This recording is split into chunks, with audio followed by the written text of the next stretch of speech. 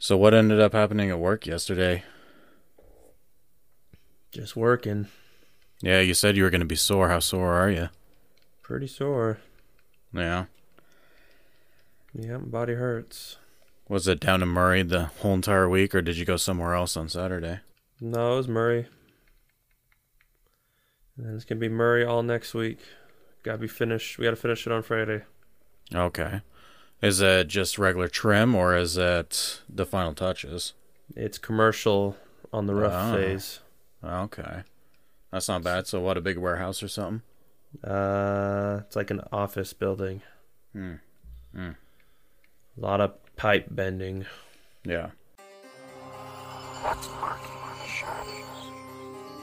Around every corner. Or under. You're bad. This podcast contains material and language that may be disturbing to some listeners. While not explicit, listener discretion is advised. David and Shane discuss their random paranormal adventures and stories. We dive into paranormal cases from the past and the present. We also talk about what got us into the paranormal, the highlights, and the scary moments while on our adventures. This is Shane, and you are listening to Bear River Paranormal Podcast. The views and opinions expressed in this podcast are those of the individual and do not necessarily reflect the views or positions of any entities they represent. This podcast represents the views and opinions of David and Shane and their guests to the show.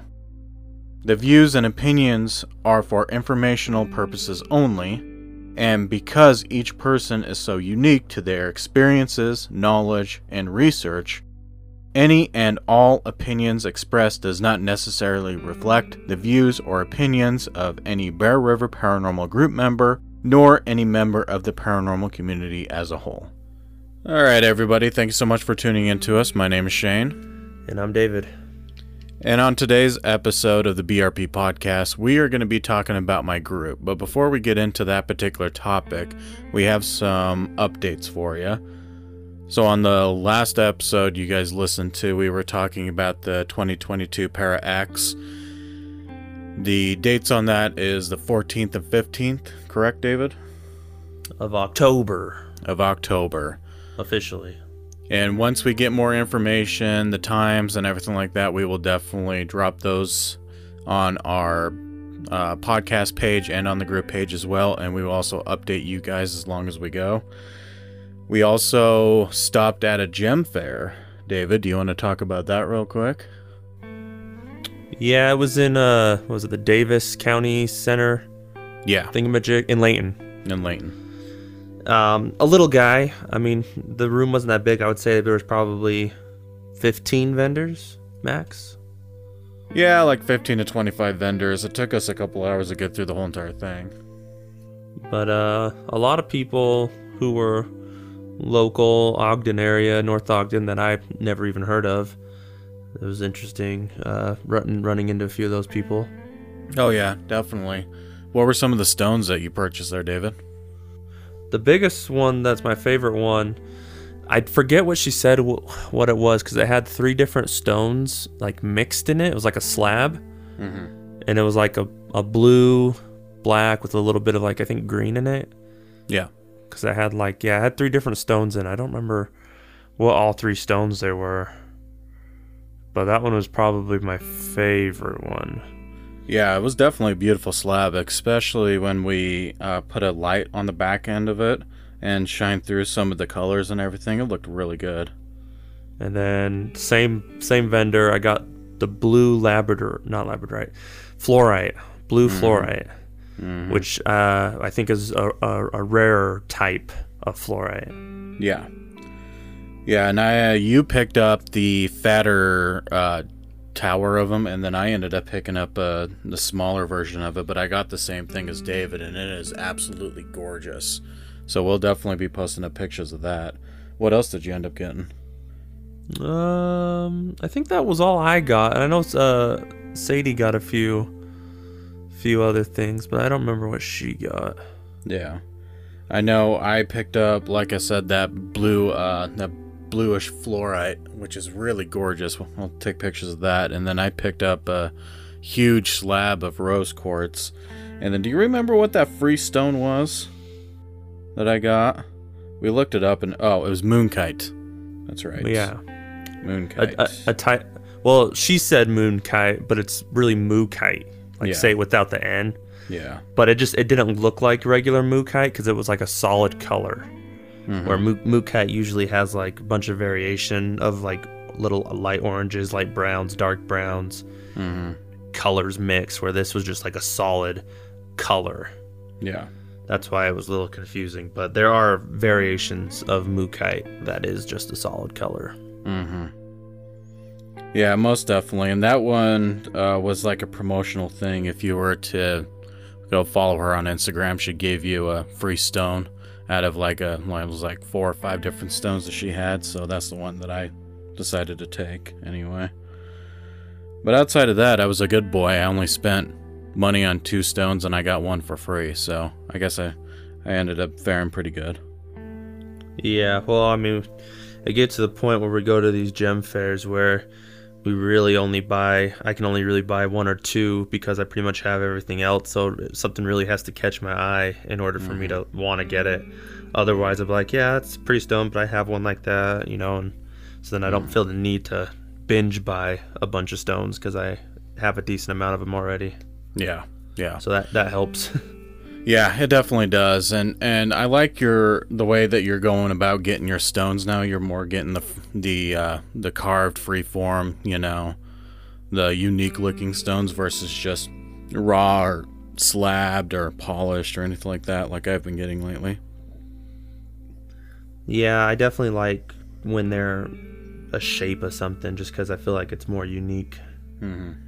But they didn't. I mean, they had a couple skulls. I have some skulls, and I don't want to just collect a bunch of skulls. I like the skulls for what they are, but yeah, I don't really gravitate towards the skulls that much anymore. Yeah. Than when I first saw them. But I mean, that place that we went to didn't really have a variation of carved stones. Yeah. The one thing that I liked about that place that I saw a lot was the copper bending that they're doing. Yeah. Like that one booth. With which one? The one with the necklaces or the one with the lights? The one with the necklaces, where she used she used copper and she created a way where it looked very artistic with the stuff that she was putting with them and everything. I think Sadie bought something from that booth. Yes, she did. It was like a cat pendant with a purple or pink stone behind it. Yeah. And then just around the borders of it was like copper wiring wrapped. Yeah, it was definitely a very, very, very interesting booth, and I really loved the artwork that she did with the copper and stones and everything like that. It was definitely very unique, and I haven't seen that in any of the other places that I've ever been to. But I'm liking the wrapped trees, either the silver or copper trees that are wrapped around things. Yeah. I'm really liking those. Yeah, let's see. There wasn't really... those agate slices you guys were looking at were very, very beautiful as well. Oh, like the first booth second booth we went to? Yeah. Yeah, there was a bunch. There was some that they looked like glass. They were like blue and green. There were some good pieces there for sure. Yeah. Yeah, so that was fun. I think, let's see. And then there was something else that we were wanting to go to as well. There was the tattoo fair, the tattoo expo, and then what else was on that same day or same weekend? So yeah, it was the tattoo expo, and then it was like Spirit Con. The Spirit Con, yeah, the metaphysical. Yeah, that's right. That same. I think it's in March or June. No, it's June. It's in June. I thought it was September. Let me double check, because I did update the list on Facebook for our fans and followers to see what events are going on locally, or at least around Utah anyway. So let's take a little gander here. I'm pretty sure it's June because we were talking about Casey's birthday is the first week of June. Yeah. And then after that, it's going to be the tattoo fair and the spiritual con on the same weekend. And we're going to go to Friday, the tattoo one, and then Saturday, the spiritual one. Sweet. Yeah, because it's June 4th through the 5th, 2022, Spirit Con. And then there's Phenom Con and Vernal. That's happening in September, so that's where I was getting confused. Para X is in October, and then Witchstock. Are you interested in going to that one? Sounds witchy. Yeah, that one's on October 22nd, and it's at the Ogden City Amphitheater. Oh, is that the one by 25th Street in that open area? Let me pull it up here. I think it is, because that's like the only amphitheater. Located on the corner of historic 25th Street and Washington in the Municipal Gardens Park in Ogden, Utah. Yeah, I know where that's at. Yeah, that's where they usually do like the Christmas Village and stuff like that every year. Yeah, right. Yeah, near that area. Yeah, because the Ogden City Library is west or east. Yeah. Southeast of that amphitheater. Yeah. So if you guys want to see the same list that we are referencing, we have a pinned post on the Bear River Paranormal page. If you go there on Facebook, it's one of the pinned posts there where it talks about public investigations, and then there's also metaphysically type events going on in the state of Utah. So definitely go and check that out. And then we have our merch store. We've also updated the merch store as well. So we are now offering more designs, different designs for children, adults, mugs, pillows, everything like that. I know David has already purchased some merch prior to the update, and I've already added a few more shirts to the store since then. So we definitely recommend checking it out. Which one was your favorite, David? The podcast one with the red floating Wendigo creature thingy. Yeah, that one's definitely pretty cool. What'd you think of the more kid-friendly ones that I made? I liked all the Bigfoot ones that you got up there. Yeah, I mean, we need to go Bigfoot hunting this summer. I think that'd be very cool. Well, now that I have a 4x4, and with plenty of room, we can definitely do that. But yeah, I like them. I like all the pillows, the throw pillows. I think every design looks good on the pillows. Yeah. But yeah, the podcast shirt is probably my fave. Yeah. Yeah, it was fun creating the newest shirts, especially the Sasquatch ones. I need to get more alien ones up there.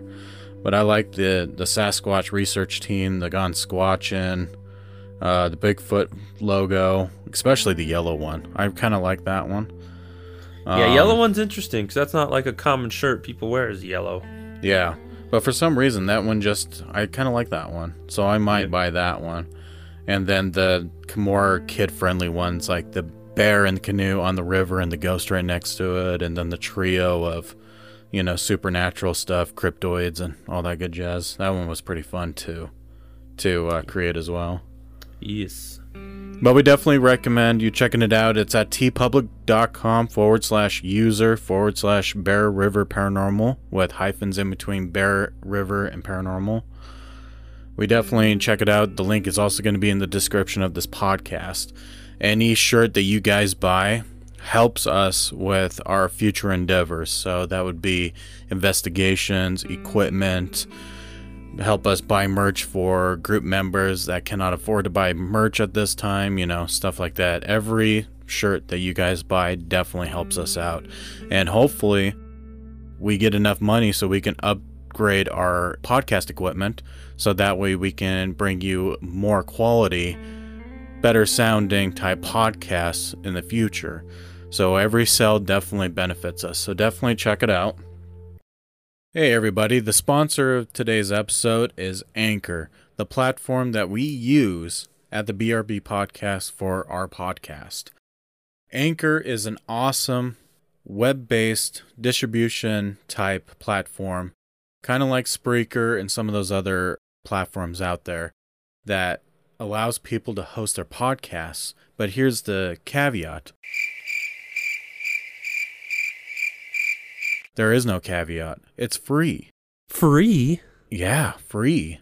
Unlike some of the other streaming platforms that we've used in the past, like Spreaker, they limit you on how many episodes you can upload. They limit you on how many demographics and charts and stuff like that you want to see and see how your podcast is doing.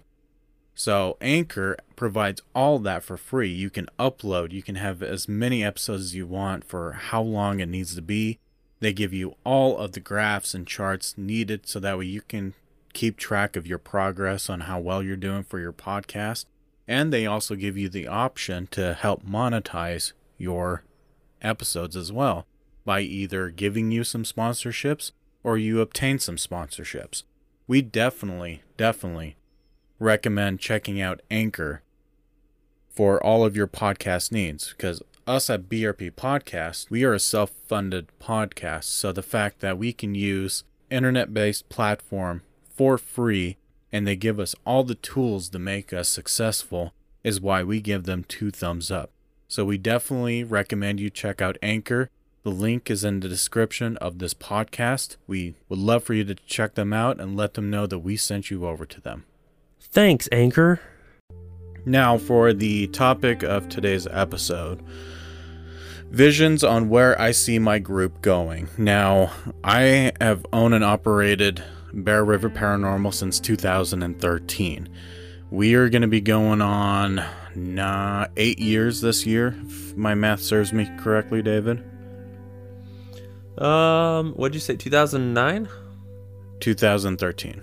13? Let's see, because I've been with your group for definitely 5 years, because my history on Facebook came up of when we went to the Washoe Club 5 years ago. Yep. So potentially almost 6 years now from when I've been on the group. Yeah. So I created my group officially on April 1st of 2013. March 25th is when I started interviewing people and getting the group together and everything, and it became official on on April 1st of 2013.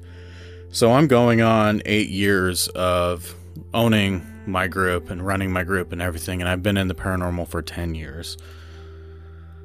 It's been one hell of a ride. It's been a really wild ride. I mean, we've had some ups, we've had our downs, we've had our issues.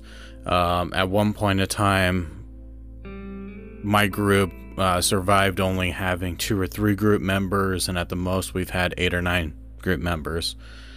You know, it's been definitely a wild ride, that's for sure. Now, before we get started in the meat and potatoes of it, David, what were your thoughts on the whole entire group from when you started till now? Well, you've been in 3 different homes since I joined your group. That is true. The beginning was interesting because there was a guy that you had on your group, but then I saw him the first time I went to your first place, and then that was it. Never heard anything from him ever again. And then it's just been you and me as literally the only guys on the group this entire time, which is interesting because of just out of all the years looking for this, it seems like women are more heavily involved in the field, I think, than men. That's just my opinion. Yeah. I'm sure there's tons of guys out there who are in it, but just based on what I've seen here in Utah and with other groups that we've dealt with in other places, the majority of it is women. Yeah, which men are a lot harder to interview, a lot harder to... Not saying that the male species is a very hard species to get along with and to train and everything like that, but if anybody knows males, we're all prideful, we're all hard-headed, narrow-minded, sometimes, stuff like that. It's a lot harder to interview males that actually have the same thoughts, drives, passion as the person that runs the group. Now, that doesn't mean that I won't give any males a chance. In fact, we have another male in the group. His name is Fred. He's an older gentleman, a huge sweetheart. He's got a heart bigger than the world, very knowledgeable person. And we've hired him onto the group with his wonderful wife, Tracy. But there have been a few males that I've interviewed, tried to hire onto the group and everything, and they've either turned me down or they'll join the group, but then they'll be worthless, to be quite honest with you. And the person that David is referencing, he only went on one investigation. He referred us to a couple of locations that turned into investigations, and he couldn't even bother to show up to his own leads investigations. So that's the type of problem that I've had trying to hire males to the group. Now, it was nice hiring David because, you know, he was bright-eyed and bushy-tailed, and he was willing to learn.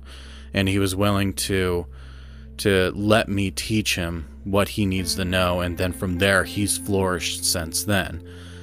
That's the type of mentality that I look for. Now, set aside your experiences with the paranormal, set aside your research with the paranormal and everything. When I hire you onto my group, I'm going to train you in a way that works for my particular group. Now, some people need training, some people don't need training, and I completely understand that. But as long as you keep an open mind and you listen to instructions and you listen to how we do things for my group, it makes things 10 times easier. But yeah, that's the backstory on why there's been hardly any males on this group, and it's been primarily females, because to be quite honest with you, females are a lot easier to get along with. They never challenge you unless they feel like what you're saying is completely wrong, which, you know, we're all human. Sometimes we're wrong, sometimes we're right. But generally speaking, it's a lot easier to interview and hire females onto the group. Not saying that it's just an only females thing. It's just that's just been my experience. I know some groups out there that hire a bunch of males or a bunch of females will have their own different experiences, but this has just been what I've experienced. But anyway, go on, David. So yeah, that was the beginning, and then it just kind of, 5 years, 6 years, that's gone by pretty fast. It doesn't feel like we've been doing this for that long. Yeah, I agree. Especially when you say that you've been on the group for like 5 to 6 years, and I'm like, God, it's been that long. Yeah, it definitely has. But I really don't regret anything we've done up to this point, honestly. Yeah, same here. Despite the goods and the bads that we've gone through with everything, I just think of it more as learning opportunities of everything that's happened to us. But I don't hold really any grudges against anything that has happened to us. So we just move on and try to continue to grow. Mm-hmm. I guess. The weird thing is in my head is whether or not our differences is successfulness is whether we were small versus where we're big, like group member wise. Yeah. I think the more people we get, the harder it's going to be to manage everything, versus when you're small, it's easier to do things, but it gets hard when you are small because you have, 1 to 2 people doing the most work. Mm-hmm. Versus when you hope to get big, to delegate more of that responsibility to other people. Mm-hmm. But it's hard because they have to feel like they're leading the group as well, because if they don't have that mentality of, this is my group, well, I want it to succeed, they're not going to be putting in the effort to do the hard work. Yeah, and that's most of my experience of running my paranormal group is, we've hired some really good investigators for this group, and they are more than willing to do anything. They'll bend their backs backwards to accommodate and everything like that. And then I've also hired group members that all they ever did was argue. They wouldn't listen. They wouldn't do anything that I would tell them to do. They would tell other investigators while I'm not in the room that they're not going to listen to me, blah, blah, blah, blah. And I'm just not going to put up with that shit. And so they've been annexed and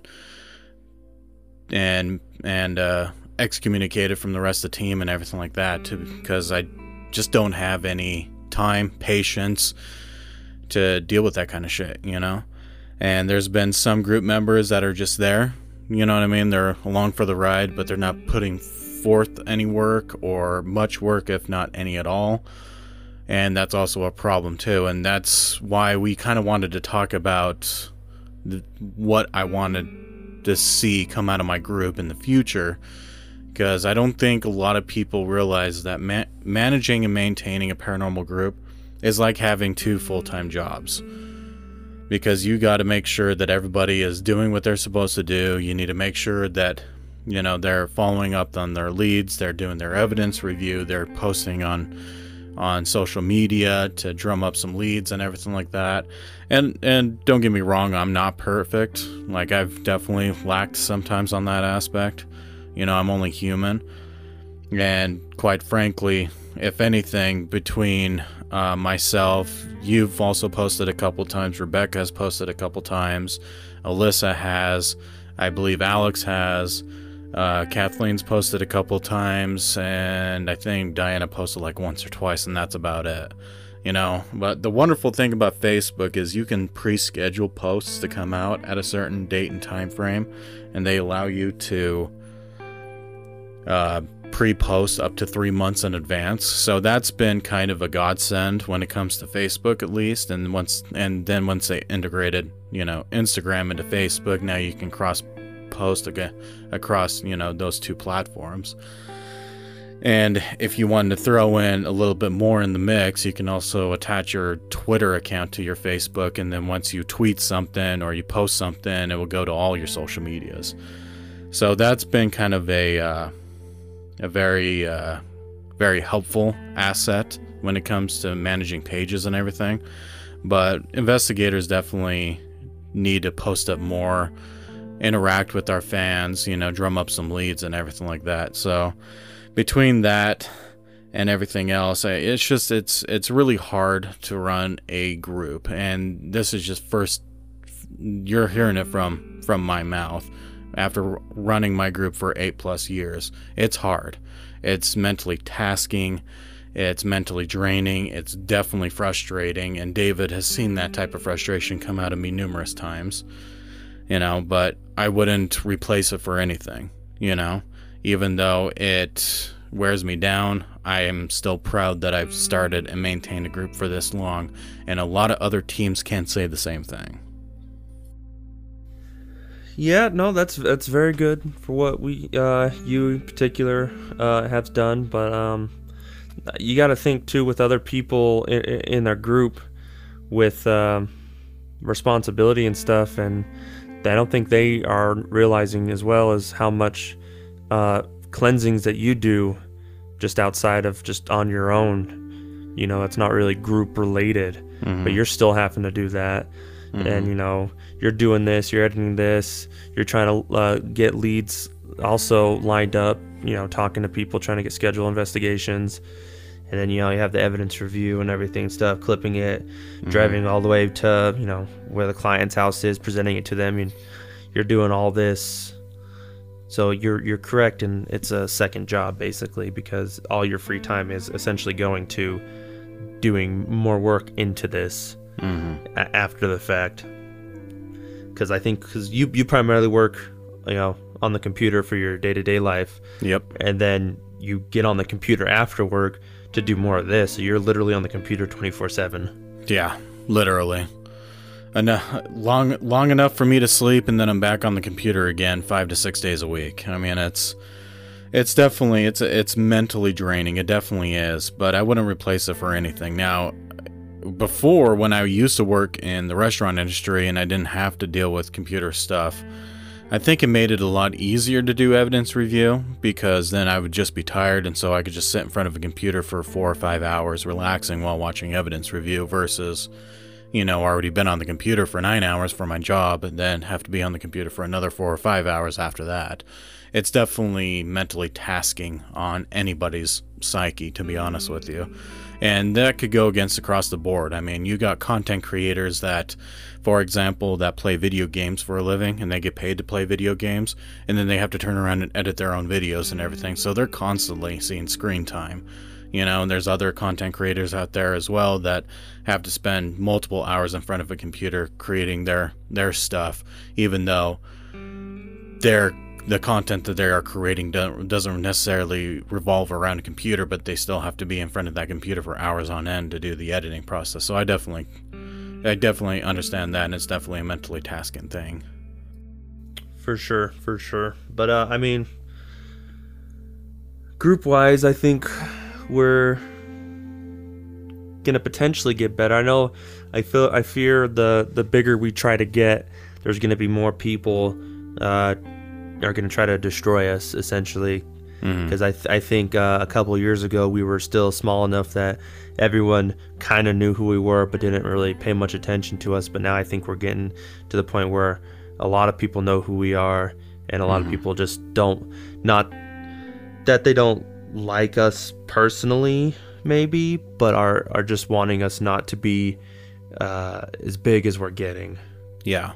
Not to sound too cocky like we're some hotshot group out here, but just the more we grow, my biggest fear that I've always told you, Shane, is the bigger you get, the more people are going to try to tear you down. Yeah, and you're not wrong on that aspect. When I started my group, we didn't know that there were other paranormal groups outside of Cache Valley, to be honest with you. We only knew of Cache Valley Paranormal, Intermountain Paranormal Research, and then there was one more over the mountain that I knew about when I first started my group. And in the first 4 years, I would say 3 to 4 years, we didn't really interact with any of the other groups, to be honest with you. And then once I started broadening my horizons and discovering that there are other paranormal groups out there in Utah, and we started going to some of the events, talking with other groups, and started rubbing, elbows with them, and it definitely opened up doors for us, and people started realizing who we are. But like David said, now we're getting to the point now where people definitely know who we are. And this is the sad thing about this field. We are a strong believer in paranormal unity. Always have and always will. If another team needs our help, I'm more than willing to help. And if we need another team's help, I'll reach out to other teams and ask for their help. You know what I mean? But backstabbing, shit talking, and all that good jazz is running rampant in this area between the other teams and everything. It's paradrama. And I don't know if other paranormal groups across the United States experience the exact same thing, running into teams that are territorial and get really super irritated if you go into their turf to investigate a location that's on their turf. That's kind of some of the stuff that we've been experiencing, or we've had other teams just basically trash talk us and try to get us to lose clients that way as well. And really, that's not a fair thing for anybody to do. I don't purposely go out there and shame another group for them wanting to do the paranormal stuff. The only time I would ever speak out against the team if they did anything nefarious to cause me to call them out on their shit. Now, we'll go more in depth on the next episode of the BRP podcast about that, but that's just kind of the stuff that we've been experiencing. That goes along with what David said, is the bigger we get, there's going to be more and more people that are going to try to tear us down, and that's one of my biggest fears. I wanted to broaden our horizons. I wanted to be able to go to multiple different states and help out clients and everything, but that also comes with a cost. Other groups are starting to figure us out, start to figure out who we are and everything, and then they start getting irritated when we're getting investigations and they're not, and that just that causes a snowball effect. So, to what David said, yeah, I definitely agree. There are going to be people that are going to try to tear us down bit by bit, or try to infiltrate us and try to tear us apart. And for those people that are willing to do that to another team, I hope you know that there is a special place in hell for people like you. I think I think our horizon for what we have planned in the future is bright, for sure, and what we're doing. Investigation wise has been very minimal of late, but I'm sure at some point, I think everyone's just kind of waiting for this weather to start getting nicer, and then I think we'll get an uptick in a lot of our stuff that we're going to be doing here soon. Yeah, this has definitely been an uncharacteristically slow season for us. The past 4 to 5 years we've been busy during the wintertime, and for some reason this year, once December was over with, we kind of just fell on our faces, to be honest with you. The cleansings have been about the same, it's been about 1 to 2 cleansings a week. It has been the consistency for the last month and a half, to be honest, but investigation-wise, it definitely did dry up, but we have a list of locations that we want to go check out this coming spring, summer, and fall, so we'll definitely be busy on that. But ultimately, for the future, for my group, I just want us to succeed. I want us to help every single client that we interact with. That's why we keep going to these expos. That's why we keep on reaching out to people and seeing if they need our help, because it's in my blood to help people out, and it's not something that I can easily ignore. If I hear that, this client of ours is being tormented by an unseen entity and it's definitely tormenting their children, we definitely got to make that a priority. And I hope that in the future, the more investigations that we do, the more people find out who we are, normal folk that don't deal with the paranormal, they get to realize who we are and everything. And hopefully once we get to that point, we could start just working off of the referrals. One person refers to another person, refers to another person. I just want us to be busy, be active, be healthy, be happy, and resolve people's paranormal issues. That's ultimately what I want to see come out of my group from now to the future. And that could be for the next 5 years, it could be for the next 10 years, it could be for the next 20 years, who knows? We don't know the future, and the fact that we've lasted this long and been active this long, we've beat most of the statistics out there when it comes to groups, because most groups fail within the first 2 to 4 years of being open and doing investigations and stuff like that. And that's because a lot of people they lose their passion. They lose that burning desire to investigate the paranormal, or they weren't in the paranormal for the right reasons. They realized it's too much work and they gave up. That's usually the two things that happen. And then a lot of people just take hiatuses and breaks due to mental capacity to handle this, because doing the paranormal can very much drain you. Mentally, physically, especially if you're being attacked by an unseen entity, it gets tiring after a while. But what keeps me going is knowing that even though I got my ass kicked at a residential or a cleansing, knowing that a week from now they're going to be better off than they were a week ago. You know what I mean? And that's been my driving force. But yeah, we'll see how things go in the future. I think this year, there's going to be ups and downs for sure with this year already, but I think in the end it's going to be a successful year. Yeah. And the last thing I want to say is I thank all of my group members, and I hope that they're listening to this, and I want them to know that I am watching you guys, and the more you guys help, the more it helps me. The more you guys do, the less than I have to do, and then it gives me more time to work on other things. Like I've referenced on previous episodes, I've been building equipment. I already finished up 2 of our EM pumps. I fixed our SB7, I fixed our geophone, and now I'm going to be working on our project coffin box. So I've been able to work on this because other people have been helping out on the group.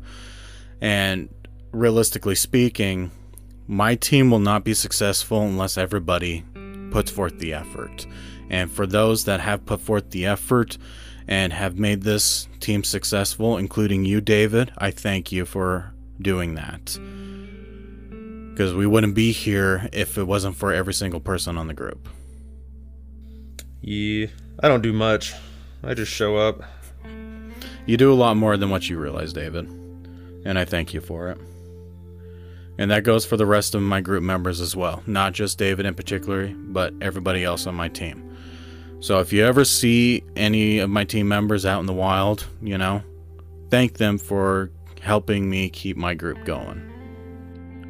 I wish I had a lot of money so I could send you guys off on a cruise and everything like that, but hey, the most I can do is say thank you, Yeah, one day we can go on a big, extravagant ghost hunt, to a big place that we can do.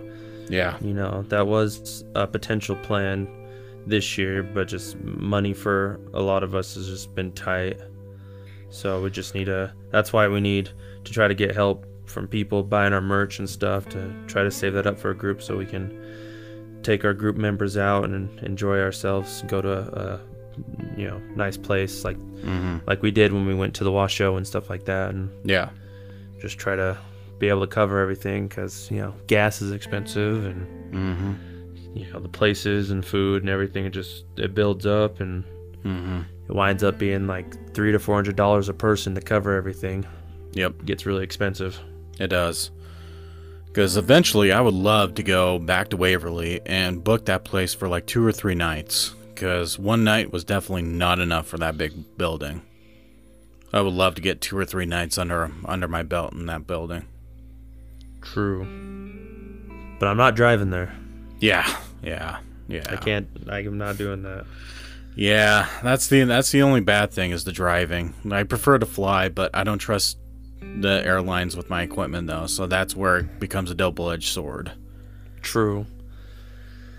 I think honestly that's the worst part about this entire thing is the drive. I think that's what I think kills me the most about everything. Yeah. I'd rather deal with a demon than drive somewhere. Yeah, because it's not like driving on the East Coast or anything like that, where if you drive for 5 hours, you'll go through like 3 or 4 different states. Here, you drive 5 hours, you essentially hit central Utah. You're in the other part of the place you were at. Right. So, but that's just how it is out here in the old wild, wild west. But any last words, David, before we move on to our next topic? No, I think our group's doing all right. Future wise, we'll see where it goes. I have decent hopes. I mean, as long as you and I think still do this, there will always be this group no matter what. Yep. Whether or not we get thrown all the way down to the bottom and have to start over or whatever. I think as long as you and I do this, we'll still have a group. Yep, definitely will. So, Tonopah, David. What were your thoughts on that investigation and that trip? Well, it was a long-ass drive.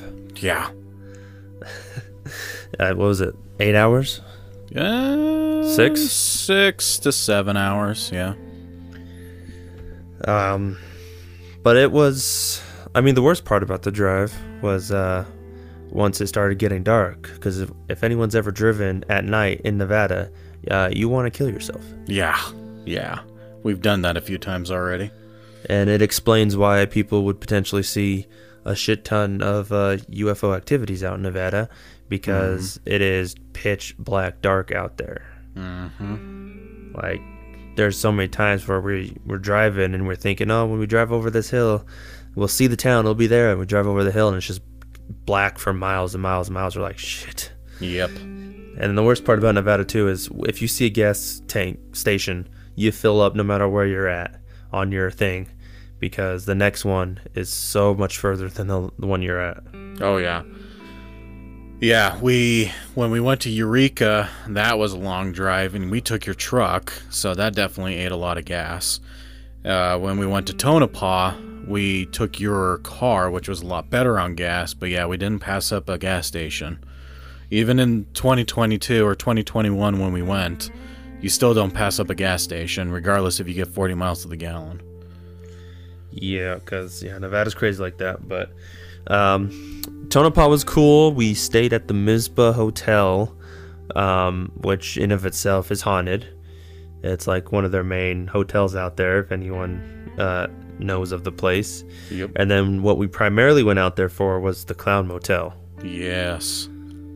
Which we did buy a room for investigation purposes, but we didn't stay there because it looked all right, but it was still a sketchy place to stay, in my opinion.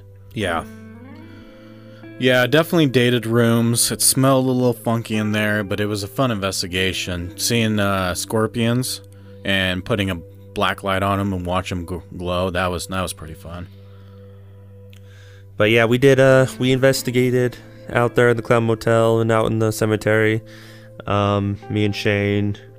I think we got a decent amount of interesting stuff out there. Yeah. And then our room at the Mizpah was not too. I think you had more experience than I did. I did the first night we spent the night there. I definitely did have a dream that later found out was in my dream was potentially the female spirit that is said to be there. Yeah. Because me not knowing anything about this, I just in the morning was just telling my dream, and then someone who actually knew the story was like, "Oh, come with me," and they showed me the picture, like a drawn picture of the lady hanging on the wall of who's supposed to be there, and they're like, "Oh, does that?" And I'm like, "Yeah, it kind of looks like that person, you know." So I was just, it's very interesting, and then we ended up doing a little walking tour of their basement and establishment that most people don't get to go to once we, just ask the staff. So that was pretty cool for sure. Definitely a wild two days, 2 nights. Oh, yeah. We had one of the best old fashions. True. At the bar across the street from the mitzvah. Very true. That was really good. Because I don't like cinnamon that much, but this was actually pretty good. Because I hate Fireball and all that, but this was a good hearty cinnamon. Felt like they actually had a cinnamon stick in there. Yeah, it's kind of one of those drinks where you invite a couple buddies over and you sit around your study with the campfire, with the fireplace going and everything like that, and just shooting the shit and just drinking it over rocks. A real fireplace too. Yep. Real fireplace. Not that electrical shit. Mm-hmm. Yeah, that was good. The food out there was good. We did put up a camera and we recorded, let's see, we stayed there, 2 nights, right? Oh, yeah, you recorded us sleeping? Yeah, both nights. That wasn't weird. Yeah, I know. And then I did put in a camera, well, mainly because, you don't know what the hell's going on when you're asleep. That's why I wanted to record it, because in our room, if I remember correctly, the lady that was in that picture, that I covered it with my shirt because it was freaking me out while laying there watching it just watch me sleep. Apparently there's a lady that frequents that room, so I wanted to see if we can catch anything while we were sleeping. So that was the whole preface behind that. It's not an uncommon thing of investigators to do, but yeah, it's kind of weird, but a lot of other people do that same thing. Yeah, every level that you hit at the mitzvah had a different energy to it, and you can just definitely feel it. Even if you were just to walk up and down the stairs, you could feel the energy change. If you go up through the elevator, it's kind of like a burst of energy when that door opens, and you can just feel it and everything. Well, that's an old ass elevator too. Oh yeah, very it makes old. A loud ass clunk every time it engages. Mm-hmm. Let's see. The Clown Motel was fun. We didn't really, I don't know, there was some activity inside of the room that we were in, but the cemetery was also pretty active as well. I thought it was. We did a live stream out there, and that's not including some of the other places that we went to during the day. We went and found that grave where the guy died eating library paste. Goldfield. Yeah, Goldfield. We drove up there real quick. We drove by the old, was it the old hotel? Yeah, the Goldfield Hotel. Yep. We went and checked out the car jungle. Yeah, it's like junkyard, like artistical graveyard of cars and stuff, graffitied on them and things like that. Yeah, we went there, and then we admired some of the weird houses and sculptures and stuff like that people had in their front yards. And then we went back to Tonopah, and we just kind of really hung out there and just checked out the town. Yeah, I don't think there was really a place up there food-wise that we didn't enjoy where we ate, because like when we first went up to Ely, before going up there, we stopped at that burger place, and that was really good. Yep. And then we went, when we ate up at Tonopah, we had the breakfast up there. We went to, what was it? There was an A&W place I think we went to. We were going to go to that, but then we ended up going to somewhere else. Wasn't it the barbecue place? There was the barbecue place, but then there was another place too that we walked, because we pretty much walked everywhere up there. Yeah. Yeah, I can't remember, but that barbecue place was amazing, and that red beer that they had, oh, I really wish I could have took some of that home. True. Let's see. So we went to, because it wasn't, but we went to, what was that, the bar we went to that we had that drink at? It was right across the street from the Tonopah. Well, yeah, it was right across the street from the Tonopah and the casino. Well, the Mizpah. Yeah, the Mitzvah. Sorry, the Mitzvah Hotel and their casino was right across the street from right there. That was the bar that we went to. We also drank in the casino, and then we also got a drink there at their bar inside the hotel when it was open. Anyway. Was it? There was the Bug Bar. I remember walking past that. Yep. I don't remember all the places we ate out there, but I mean, we didn't really have a problem with any of them. Yeah, the barbecue place was definitely good. So if anybody has ever had a Killian's before, think of a Killian's just 10 times better. That's the kind of red beer that I had at that barbecue joint, and it was superb. But they wanted like, what, $20 for like a bottle of beer or something like that? It was pretty crazy expensive. Yeah, it was so expensive. But if I ever get the chance of going out there, I'm definitely stopping there again to eat. But yeah, that's basically all that I remember. The activity was pretty good. The trip was awesome. The drive back was a lot better than the drive to. Yeah, that was all during the day. It was all during the day, yeah. Because when we left, we were like leaving Salt Lake at 5 o'clock. So like by the time we were getting to Wendover, it was like sunsetting. Yeah. Yeah, because I took time off work so we can leave earlier, and then we ended up not leaving that much early, if I remember correctly. Yeah, but I mean, we made it and all that. Yeah, it was definitely fun. Definitely worth the trip. Just, Nevada's very boring to drive through. So far, David and I have went through Nevada 3 times now.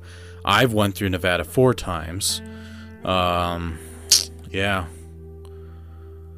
Yeah, it's a long drive. It's definitely a long drive, but definitely worth it. Definitely. Yeah, I mean, there's still more places in Nevada we need to eventually try out too. So yeah, there's more Nevada in our future, I think. Oh yeah, definitely. And I also want to thank Diana and Lon for inviting us onto this little trip investigation out of Tonopah for the Clown Motel, the Mitzvah, stuff like that. I also want to thank Bennett and Vincent for tagging along with us, Kathleen, Cass, anybody else that was there with us for that trip and investigation. We thank you for a wonderful time. We definitely had a lot of fun and adventures. So, spirit boxes, David. Well, technically music boxes, anyway. Right. I got all 3 of them pulled up here. Now, the 2 that I have is the Paraforce PMB music box. This one's their high dollar. It's $3.99. It's made out of real wood. It has real metal. It has an infrared sensor with a light, and it's also got the music bit that's run off of just a little 3-volt motor. And and everything like that. The cheaper version, which you can buy for a lot less expensive, right now it's on sale for $199.90, is the Pultratune music box, which is essentially the same thing, only it's in a plastic box instead of a nice wooden coffin shaped box. And the third one that I also own as well is the Crypto Chords music box. This one is customizable, so you can buy the box and then you can reach out to the developer and you can tell them how you want your box to look like. And you can also pick whatever music you want to do as well. So for mine, which we will post up pictures on the group page, I got mine as the Bear River Paranormal logo, and the music for it is the X-Files music, which is pretty cool. The only complaint that I have about that particular box, so compare both music boxes, and David, I know you can agree with this. When both boxes go through the initialization phase, right, when you turn it on, the PMB music box takes 10 seconds or less, and then it's good to go. The Vortex Ghost Gear Crypto Chords music box, if you pick a long song, it's going to play through the whole entire song. That is my only complaint, is the initialization of that box when you turn it on takes forever. So if you have one of these boxes, or if you're thinking about getting one of these boxes, I recommend that be the last thing you set up, because that's going to take the longest for it to initialize. And I don't know how most teams operate, but I know with my team, once we get everything set up and everything, we tend to take a 5 to 10 minute break and let the equipment do its thing to see if we pick up anything before we actually start the investigation. But that's just how we do it. Now, David, what are your thoughts on the music boxes? Yeah, I mean, the first time we ever used the one you got, that has like the little music motor on the top and everything, that's very coffin-esque and just looks like that. The very first time we used it, we instantly got credible results from it. Definitely. Because it's one of those things where it's pretty simple, where it's just from the box at the point, it shoots a laser, hits a target, and if anything breaks that laser after it's initialized, it'll just trigger like a motion basically, and it'll start going off until it resets.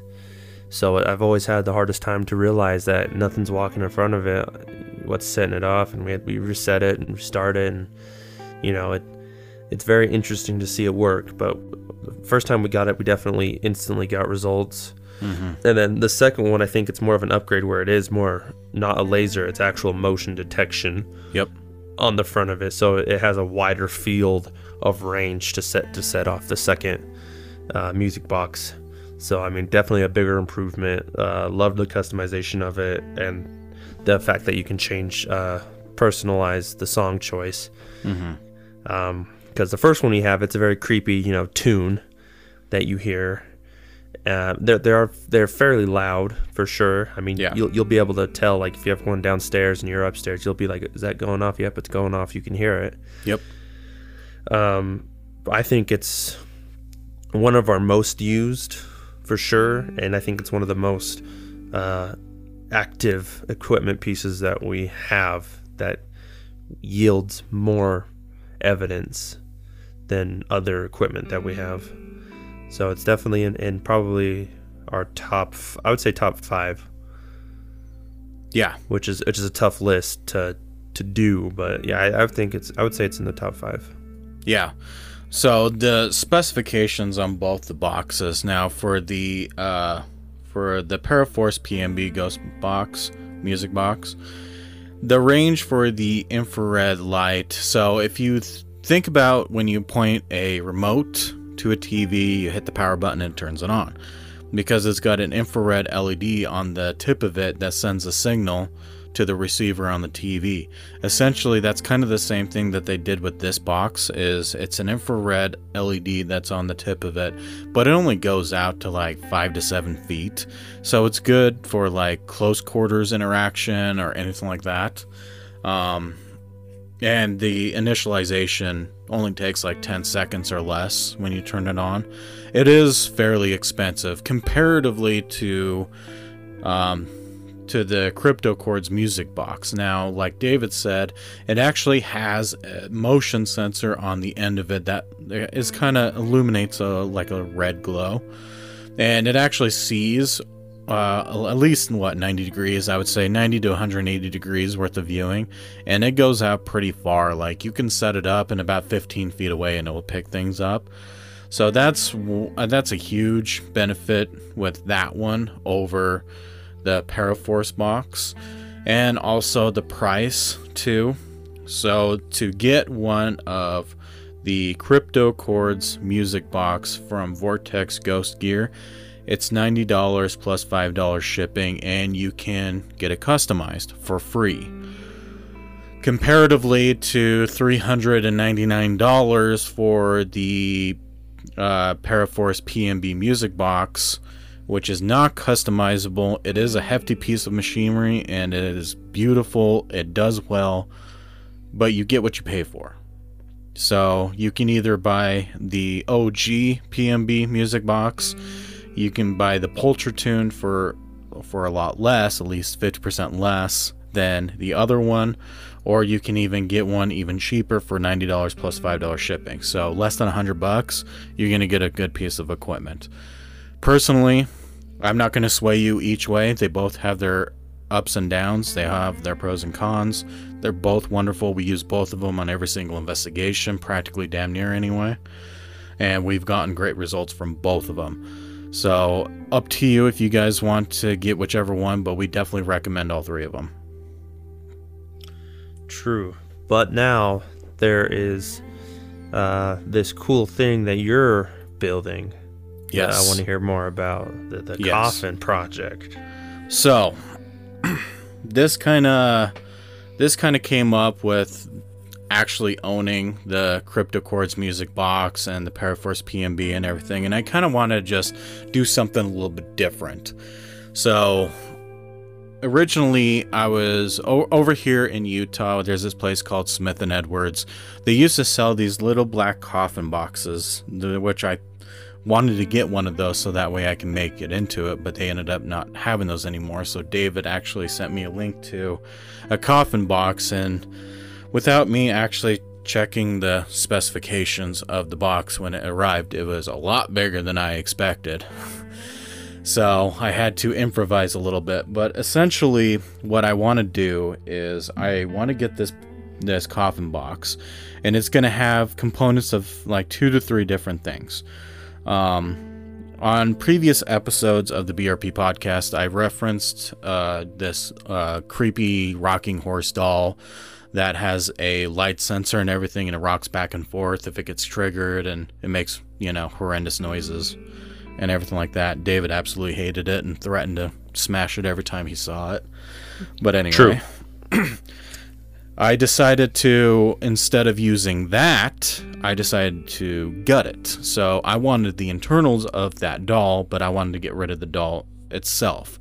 So what I'm planning on doing is, which I also found out tearing it apart, it's actually motion activated, light sensing activation, and it is also sound activated as well. So the plan is I'm going to have the board in there, and I'm going to have the sensor coming out of the front of it, and I'm also going to be putting in the sound sensor as well. I'm going to drill a hole so that way it can actually hear things and everything. I'm going to drill another hole where the speaker is going to go. So that's going to be one component of it. Now attached to that board is actually the mechanical mechanism that made the rocking horse rock back and forth. I'm planning on rigging up something to the lid, so every time it goes off, the lid opens and closes. While that's doing that, I'm going to have it on a trigger, so anytime the door opens, it will close the loop and it will turn on the LEDs. And when it closes, it will open the loop and it will shut off the LEDs. So every time it opens and closes, the lights are going to come on and off. And then on top of that, David actually bought one of those DIY EMF kits from Ghost Stop forever ago. I think the date on it was like 2018, 2017, something like that. Yes. Yeah, bought it forever ago. And he sold it to me for at a discounted rate. And that's going to be another component of that box, is it's also going to have a built-in EMF detector. So whenever something comes near it, it's going to go off. That's the other part of it. And then the third part, I'm still on the fence of it. Now, I initially said that I'm going to use LEDs, particularly blue LEDs anyway, for the inside of it. But then I also had another thought, might as well kill two birds with one stone. And why don't I remember those LED strips that came out of that Maverick light that you gave me to play with? You remember that? Do I remember that? The Maverick light that you gave me, but the switch comes from that. The switch, yeah. And I'm actually thought about maybe using the white LEDs from that and actually keep those in there instead of using the blue LEDs. And every time it opens, it turns it on. That was another thought anyway. But yeah, because we were gonna use, because I bought one of those EMF lanterns, and we were gonna see if we can try to turn a lantern that I have into a similar thing. Yeah, which we would need to tear apart that lantern to see exactly what they did to theirs, because the one that you gave me anyway, it's a very basic mechanism. Basically, you have the batteries, you have the on and off switch, which when it's fully collapsed, it's in the off position, so it's open circuit. And then once you barely pull it up, like not even a quarter of an inch, if not more, and if not less, it opens up the switch, so it closes the circuit and the light LEDs come on. But I don't know how. Plus, they have the boards and the LEDs built into the actual physical shaft of that light anyway. So realistically speaking, there's a bunch of empty space in there. So I kind of want to tear yours apart to see what all they put in theirs, to see what we can do with ours. You know what I mean? Right. Yep. So, but that's the plan of it. I'm not 100% sure on exactly what design I'm planning on going for the outside or anything like that. But once I get a general idea and everything and get something mocked up, I'll definitely be sending David some pictures of it and getting his opinion on it. And then once it's all complete, we'll definitely show some pictures and everything like that. And once we get it tested out in the field, we'll let you know how it actually does anyway. Nice. Yeah, I'm excited to see all the stuff that you worked on. Yeah, I'm ready to bust out the stuff and go investigating again now that we've gotten some more equipment that's been retired and then brought back into service now that they're all fixed and everything. Because the SB7 that I fixed, I mean, I didn't technically fix it. I can't really fix it at this moment because I can't figure out which component on the actual physical chip itself that has failed. Because when I plugged in the batteries, I could see the power from the batteries, but in the circuit, it's getting lost. But when you plug it into an outlet, it powers on just fine. So what I did was I found another cord with the same power requirements and same adapter for it, cut it, spliced in a USB cord, and now it can run off of a battery bank just fine. Interesting. Yeah. Improvises. That's basically what I had to do, but, you know, it works though. It does. So any last words on the music boxes, David? No. All right. Well, we thank everybody for listening to this episode of the BRP podcast. Our next episode is going to talk about investigations, what groups shouldn't do on investigations. We got another residential that David and I are going to be talking about, and then we have another piece of equipment that David has in his possession that we would love to educate you guys on. So we thank you for tuning in to us, and you guys have a great rest of your day. Bye-bye. You are listening to the Bear River Paranormal Podcast, BRP Podcast. If you or you know of someone who is having issues with an entity or a possible haunting, please send us an email, text, or call. You can find all of our information at www.bearriverparanormal.com. We work 24/7 so we can resolve your paranormal issues quickly and as conveniently as possible. If you haven't already, please subscribe to Bear River Paranormal Podcast. Toss us a rating or a review. You can also find us on Facebook at BRP Podcast. If you're interested in sponsoring us, or if you would like your products featured on the show, please send us a message. We look forward to hearing from you soon. Thank you for listening, and have a wonderful rest of your day.